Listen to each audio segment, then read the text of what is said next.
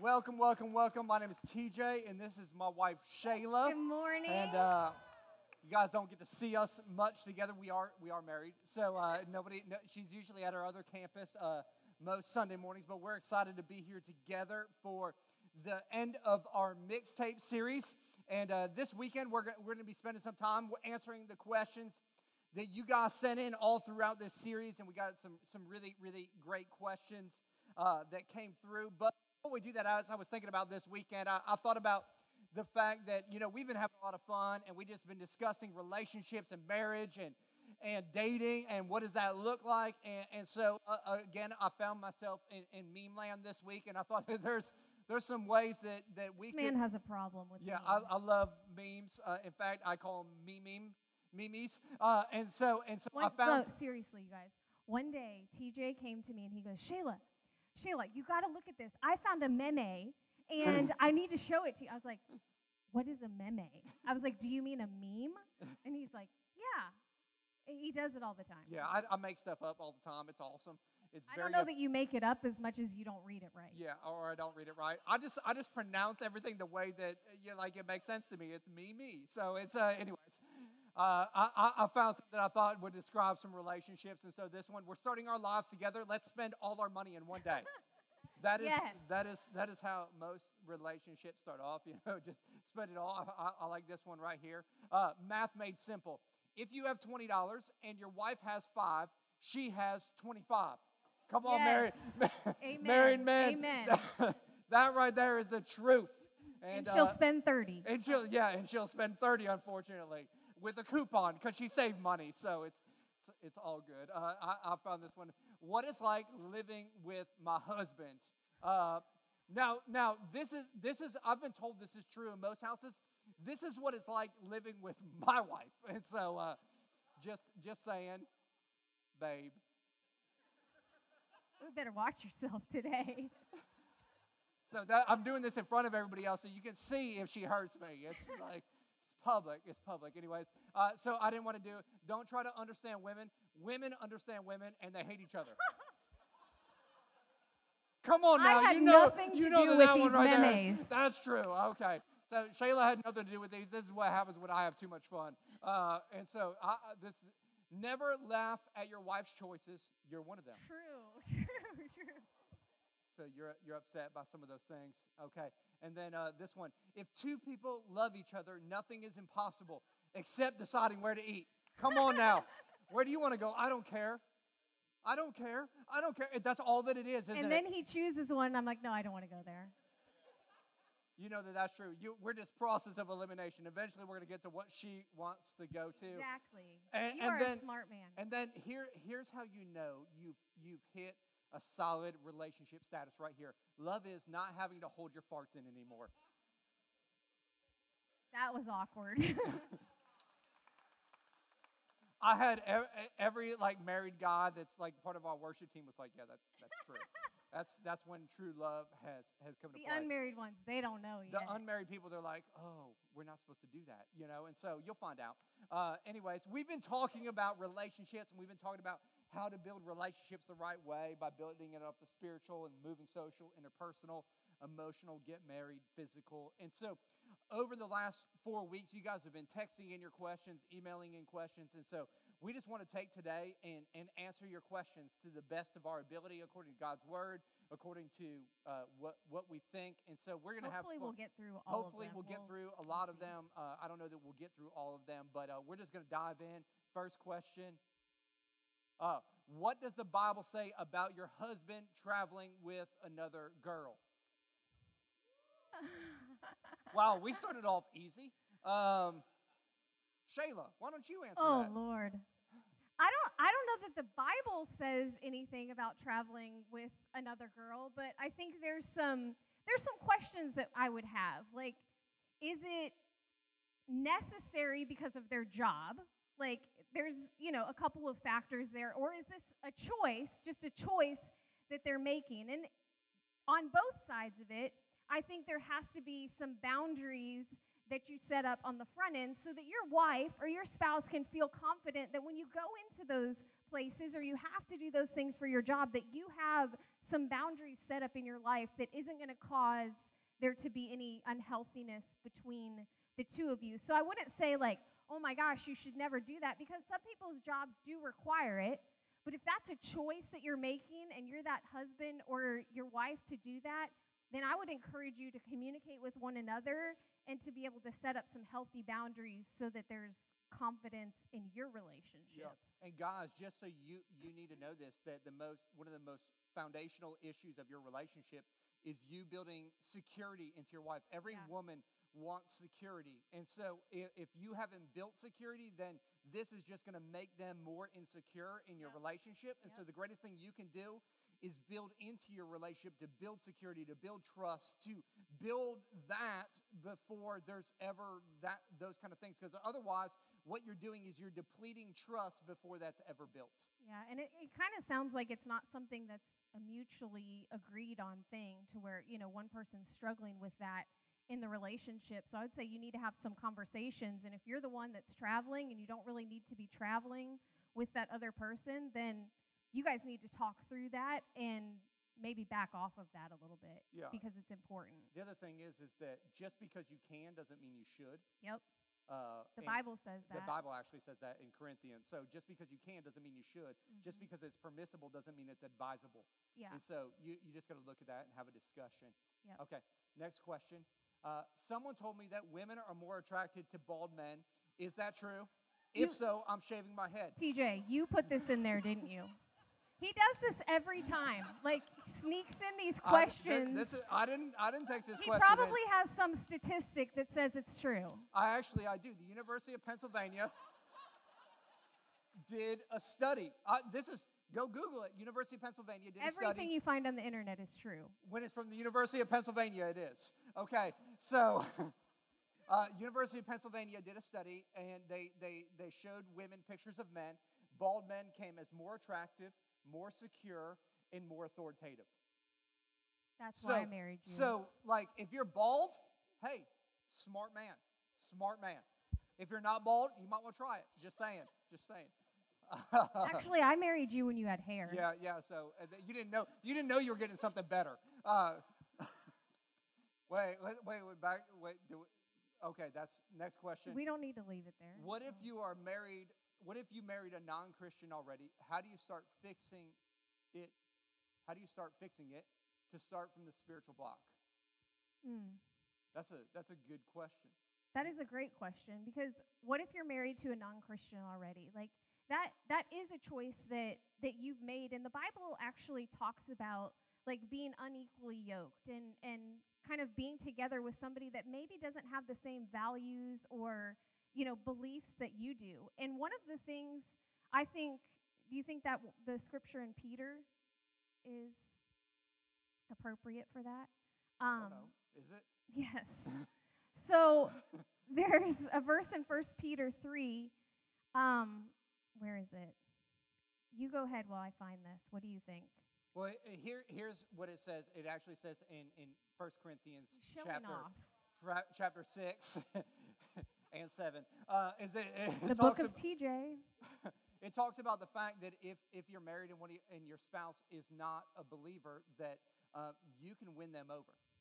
And so like if they're not at the same place you are, you have to start at the spiritual block, because here's the thing. It says that you can influence them.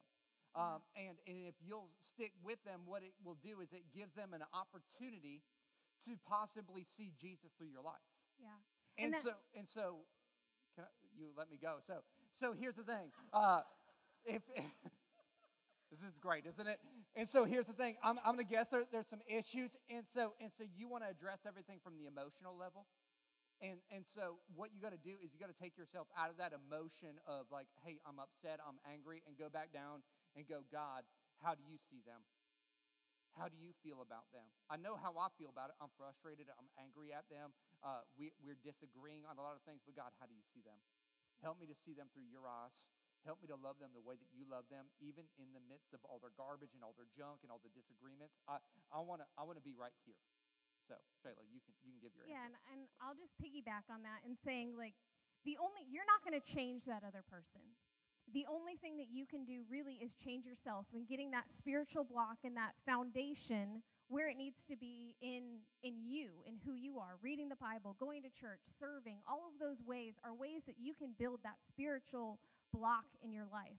But I would say the other thing is like when you're married to a non-Christian already and you have these beliefs and all of these different things, our tendency is to constantly say, come over here, you need to believe what I believe, you need to do this, come to church with me, do this, why don't you believe this, and constantly trying to force everything on that other person, and we eventually become that naggy person. And then that other person is going, that's not what I want. And so what the Bible is actually saying is many times you can win that person over, not by inviting them to church and doing all of these things, but actually it says by your purity and your love. It actually says that us, by being believers, if we'll build up that spiritual block and we'll just love that person, it can change over time. And so I would say to you, build that spiritual block and love the best that you can. Yeah. Don't nag, but love. Yeah, it's good. Next question. What are the biblical consequences of being unequally yoked in marriage? Well, I think,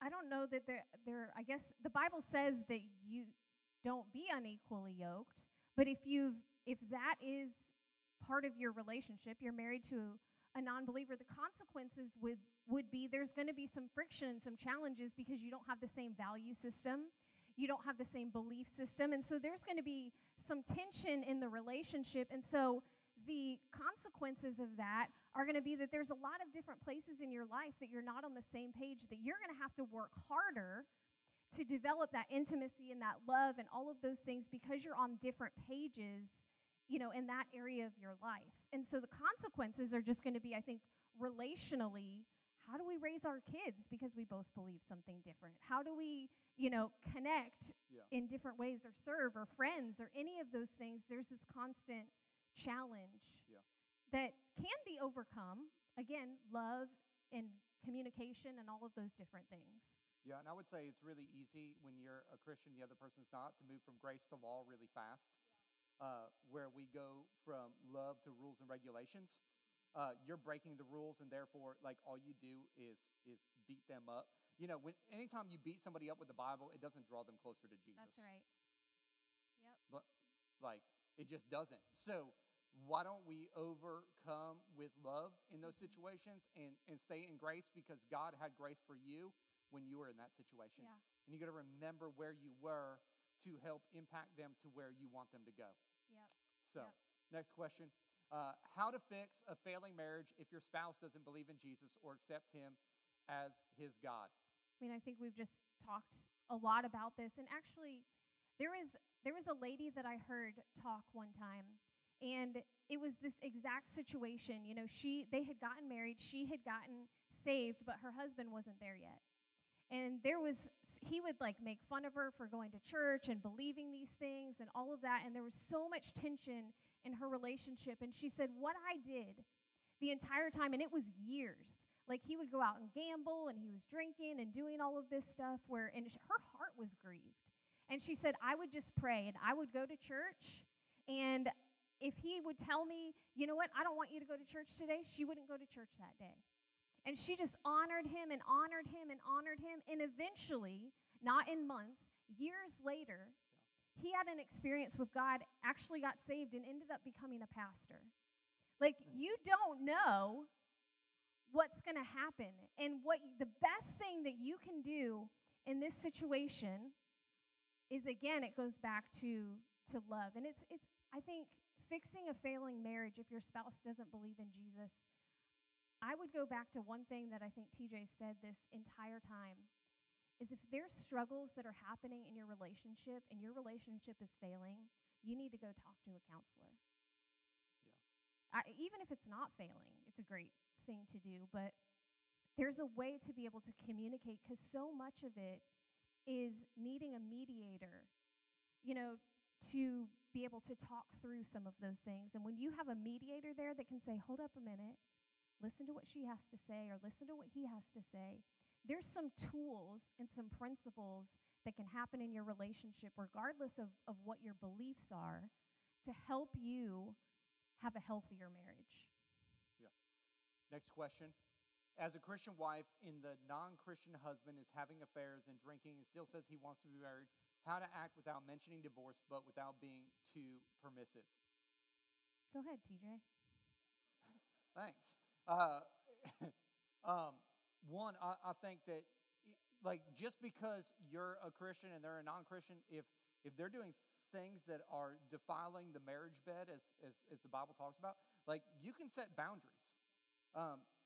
There's a healthy season in relationships. If that's going on and they don't want to change, that you can set some boundaries and go, hey, we might need to separate for some time to work on this because it doesn't seem like you really want this. Words and actions are totally different things. You can say one thing, but your actions actually tell me what you're really saying. And if they're saying they still want to be married, then you can say, if you want to be married, I need you to stop sleeping with that person. Or I need you to, stop doing these things if you really want to make this marriage work. Yeah. And setting some boundaries and having hard conversations and getting help. Listen, there's nothing wrong with getting help. And sometimes there's so much tension in that relationship that you need a mediator to help you decipher what's true and what you're lying to yourself about. Because we all lie to ourselves because we only see ourselves in the best light. Anybody else like that? I see how awesome I am. I don't see all my faults. Yeah. Some of y'all are laughing. Like, you're like, oh, that's how. No, you just see my faults. So it's important to have somebody else there that's not on either side. That's like, hey, here's what's going on. Let me help you see some things. Let me help you see some things, and maybe we can find some common ground and start building from there again. And I think it's such a positive thing that you're trying to do something without saying, man, I want to go straight to this divorce place. Yeah. But really saying, how do I work on this in a healthy way that's going to protect me and bring us back to that place that we need to be. And I think that's where TJ said sometimes that separation and just being apart and saying we're both going to work on some things so that we can have healthiness in the end. Yeah. Okay, next question. Is it okay to have sex every day? This has got to be a woman asking No, this. TJ, you know you put this in there. This isn't my question. Come on now. That's your question every day.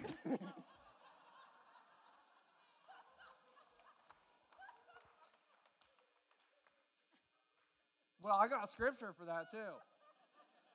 Book of TJ again? No. 1 Corinthians 7, verse 5. Guys, write this down. Do not deprive one another except with some consent for a time. So, like, if you ask for it every day, like, don't deprive. That's all I got to say. I'm sure it keeps going there somewhere. It does. It says if you want to fast and pray. So if you're into fast fasting and pray. if you're into fasting and praying, you got an out. But otherwise, just saying. He really did put that question in there. I did not put that question in there. Shayla, when is a time of separation advised in marriage? Apparently when you're fasting and praying, but... I mean, I think it goes back to what we were talking about before. You guys that are married know that there's so many times where it's difficult to work through something when you're constantly around that person. And maybe there's, some challenges that you're having that are always taking you to a place that's this constant arguing, or there's abuse, or there's, all of these different things that are happening in the relationship, and you can't work through them together in the same. Some people that are further along are advising you, hey, maybe now is the time that you need to separate to work on this individually. Because it goes back to, like, stop trying to find the right person and become the right person. Sometimes you can't fix yourself in the middle of a relationship. And like, I'll put it like this. It's hard to change your tire going 90 miles an hour down the road. Yeah. And sometimes you got to pull over on the side of the road and go, man, I got to change this tire. I got to fix my problem before I fix our problem. Well, and anytime you're having trouble in a relationship, it's not just a singular person typically. They might be 90% of the problem, but you still got 10%. So let's pull over. Let's work on your 10%. Not saying for minor things. I'm talking about major issues where people are going, man, this is a super unhealthy situation. There's potential danger here. there's some things going on that it's not good for you to try to fix this in the middle of it. Well, and I think, again, going back to counseling Yeah. is starting there and allowing somebody, that mediator and that person, to say, hey, I think it would be best for you guys to take a step back for a little while to be able to work on these things separately and then, again, come back together. But it's good. The Bible says there's wisdom in the counsel of many. And so many times we try to do things on our own, or we try to figure things out, and we try to work it out here, but really we need to invite somebody else's wisdom into that space, because we don't see clearly when all we see is the negative. And when we're hurt or we're frustrated or anything, that's what we constantly see through the lens of. And so inviting someone else, a counselor or a mediator, into that space can kind of help you determine, you guys can work this out together, or maybe we need to take a step back for a little while. Next question. How do you forgive when your partner has hurt you so much emotionally, when you've built walls to protect yourself from them, and now they are trying to do better by you? That's a really great question. How do you learn to trust them with your heart again? Wow. Can you go back to that last slide?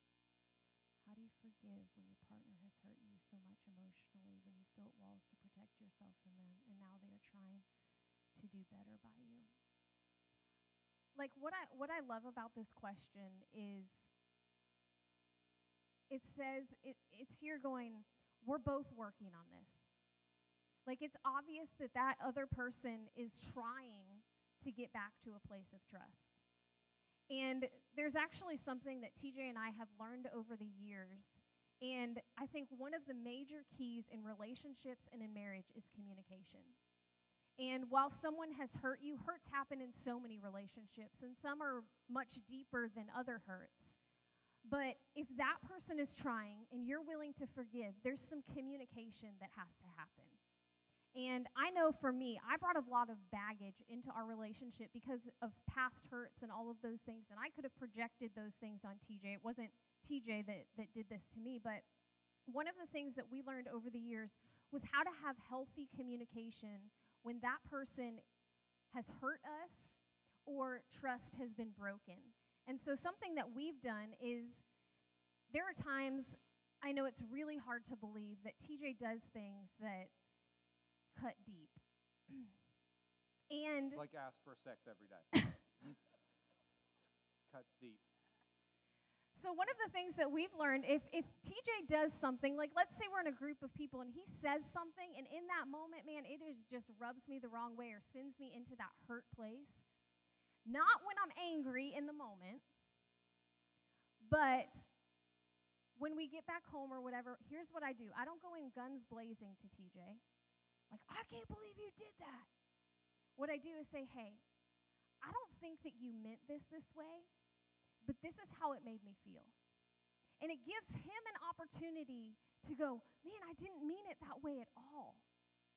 But if I go to him and be like, I can't believe you did this, then he's arguing back going, but that's not what I meant. And so when you've had trust broken and you know that person is trying to overcome that and win your trust back, I think that communication could be really positive. Like, hey, TJ, I see that you're trying to rebuild my trust. And I want you to know that when you did this the other day, it brought me back to that place, and I don't think that you meant to do that. And it gives him a chance to go, no, I was trying to rebuild that place, and I'm so sorry that you felt that way. I'll do that differently next time. And there's communication that can happen, and that can begin to build that trust back into the relationship, because you're learning to communicate your feelings and what's happening without criticizing what's going on. Yeah, that's good. Next question. How do you handle conflict without losing it? I would say, the Bible tells you, in your anger, don't sin. So if you have a tendency to fly off the handle, then I would tell you to walk away from that situation. Because I want to walk away, because here's what I've learned. I never help any situation when I'm angry. Like, no situation that I've been angry in has ever gotten better because I was angry. In fact, usually it becomes a lot worse. And so what do I need to do? I need to walk away, and I need to assess what's going on in my heart. I need to fix me first before I'd go and try to fix the situation. And a lot of times when that conflict is rising up, what happens is you start burning, and naturally we all want to defend ourselves. But if you have a chance to take a step back, you can, instead of being in the middle of the situation, you take yourself out of it. All of a sudden you start to see a lot more clearly. And you can reflect, and you can go, okay, here's the thing. And then when I've calmed myself down, I can go back and have that conversation. And I realize that some people love conflict. You know, they like raising their voice. They do. They seek it out. And let me just tell you, if you're seeking out conflict, there's probably something internally wrong with you. You need to go back to the spiritual You need to go back to the spiritual block and go, why am I creating conflict? Because some of us will self-sabotage relationships, because when things start going good, we're like, we don't know how to react to that. And so what do? We go back to what's familiar with us, which is bad. And so we need to pull back, and we need to go, Jesus, what's going on in my heart right here? And check yourself before you wreck yourself. And so, and then sit down. And we found this is the best way to deal with conflict. If I hold Shayla's hand, it's really hard for me to yell at her. I'm serious. Try. When you're angry, try to hold hands. I promise you, it's so hard to be angry and have conflict holding hands. It's almost an impossibility. And so it's lame, but it works. And they'll try to throw your hand off, and you just hold on. You hold on with dear life like a bucking bronco, and eventually you're going to solve that conflict. It's true. It's true. Yeah. Okay. Next question. I do it a lot. So, Pastor TJ, I was flipping through the channels the other day and saw the 90-Day Fiancé show. What's up with that? They're telling me I can have a fiancé in 90 days. Do I really have to wait a year? No. You can have a fiancé tomorrow. But what comes quickly usually isn't very good. It's true. You know what I'm saying? Shayla likes to put it in the idea of the microwave. You can get a meal out of the microwave, but it's not very nutritious, is it? Yep. And so if you want something good, you can get something quick. Quick and good are totally different. What about this? Well, there's all kinds of books that I would just say, listen, the reason I said the 1 year is if you haven't had healthy relationships, you're going to need time to build your relationship with God. And if you'll get your relationship with God right, then when you start looking for people, you won't settle for the person that wants the 90-day fiancé. Because let's just be honest, look at The Bachelor, Bachelorette, any of those shows, how many of them have successful relationships? Because happily ever after only works in the movies. A healthy, good relationship doesn't make for good TV. So those TV shows, those people are all jacked up. Let's just be honest. If you've been on one of those TV shows, you're probably jacked up. Go back to the spiritual. Take a year. Just saying. Next question. We only have time for like a little bit more. Okay. The last question. Why is there pressure to get married on paper? We know that we are committed, so why does it matter if it's official? Shayla, why does it matter if it's official? So why does it matter if it's official? Why not get married? Why not get married? We can flip it on the other side. You're saying, why does it matter? And I'm saying, why does it matter if you do make it official? If you're committed, what does it matter? There's so many benefits to being married. And actually, the official that's actually a covenant between you and God. And there are witnesses that are present that are there to hold you accountable and say, I agree with this, and I believe that you guys are going to make it happen. So I would say to this person, why does it matter if you do make it official? Why does it matter to you? You need to do that. And go ahead, because you're looking at me funny. No, I just like, it's funny to me because everybody wants the benefits of marriage without the commitment of it. Yep. And so that tells me that, you're statistically speaking, I talked about a study from UCLA. You're doing everything that pretty much tells me that you're probably going to fail your relationship because you're not truly committed to it. Because commitment is putting a ring on it and saying, I will and I do for the rest of my life, and I'm going to be held at that standard where right now you have no standard. Yep. And you want all the benefits without the covenant. of saying, hey, God, before everybody else. Because here's the thing. In a covenant relationship in the Old Testament, if you were to look at that, if you broke that, they killed you. Yep. I can see why they're scared. Yeah, I mean, there's good reason to be scared.